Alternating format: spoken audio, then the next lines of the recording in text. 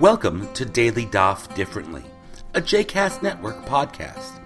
This daily podcast invites you to join us to study the daily Talmud page with a variety of liberal rabbis and teachers. For more information about Daily Daf Differently, please visit jcastnetwork.org/DDD.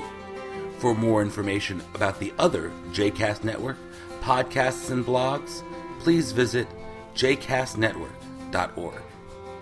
Hello everybody, this is Rabbi Ben Kramer, and we are on Daf Membet, Daf 42 of Masechet Shabbat. One of the things that one sees after studying Talmud, even for a short while, is what keen observers of life the ancient rabbis were. They were not people isolated in the academy and people who were sheltered from the real world. They lived in the real world. They knew the real world. They understood it.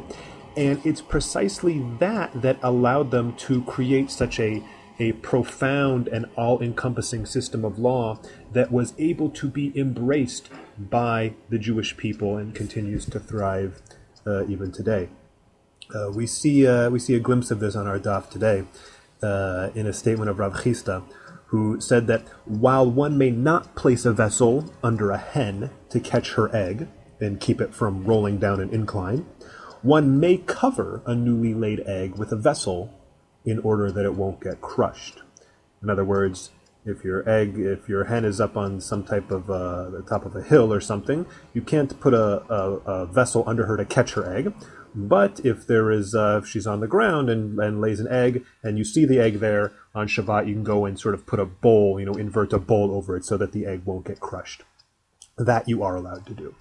The issue here is that of nolad.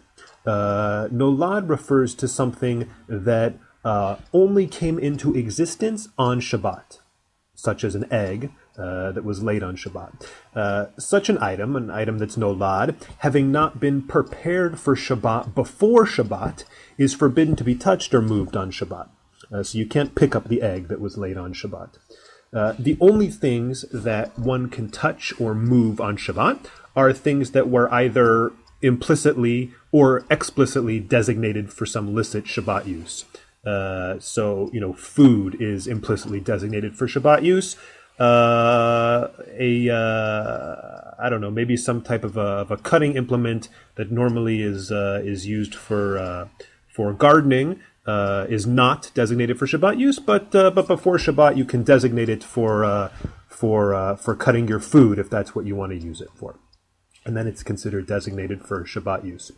In any event, since the egg didn't exist before Shabbat, there's no possible way, implicitly or explicitly, you could designate it for Shabbat use, and therefore it's nolad, which is sort of a subcategory of muktzah, which are things that you cannot touch on Shabbat because they have no licit use. In any event, why Rav Chisda makes this distinction between placing the vessel under the hen or putting the vessel over the egg, it's not clear. But Rabbah explains that it's because a hen is likely to lay its egg in a trash heap, but unlikely to lay its egg on an incline. And so it makes sense to be lenient with the laws of nolad and allow somebody to take normally forbidden precautions to protect their hen's egg only where the precaution is likely to be needed. Rav Chisda is dealing with people's livelihood here, right? Hens don't know from Shabbat, and broken eggs means lost money. And so Rav Chisda has to find a way to preserve the laws of Shabbat in a way that's tolerable for people. And it's his intimate knowledge of all things where hens lay their eggs that allows him to strike the right balance. One further point here is that the underlying principle which is operating here, that the rabbis like Rav Chisda were lenient in enforcing their own prohibitions in cases where to enforce them might cause a financial loss to the people. That principle is not something that should be overlooked. And it reflects the rabbi's desire to create a system of law, not a system of law that reflected some, impossible ideal attainable only by the extremely pious, but to create a system of law that was able to be embraced by ordinary people.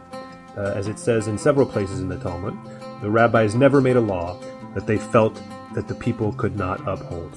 Baruch Adonai Leolam, Amen v'Amen. I hope you've enjoyed today's episode of Daily Daf Differently, and that you'll join us again tomorrow for a new page. The music at the open and close of this episode is Ufros from the Epichorus album One Bead, available on Bandcamp, iTunes, and Spotify.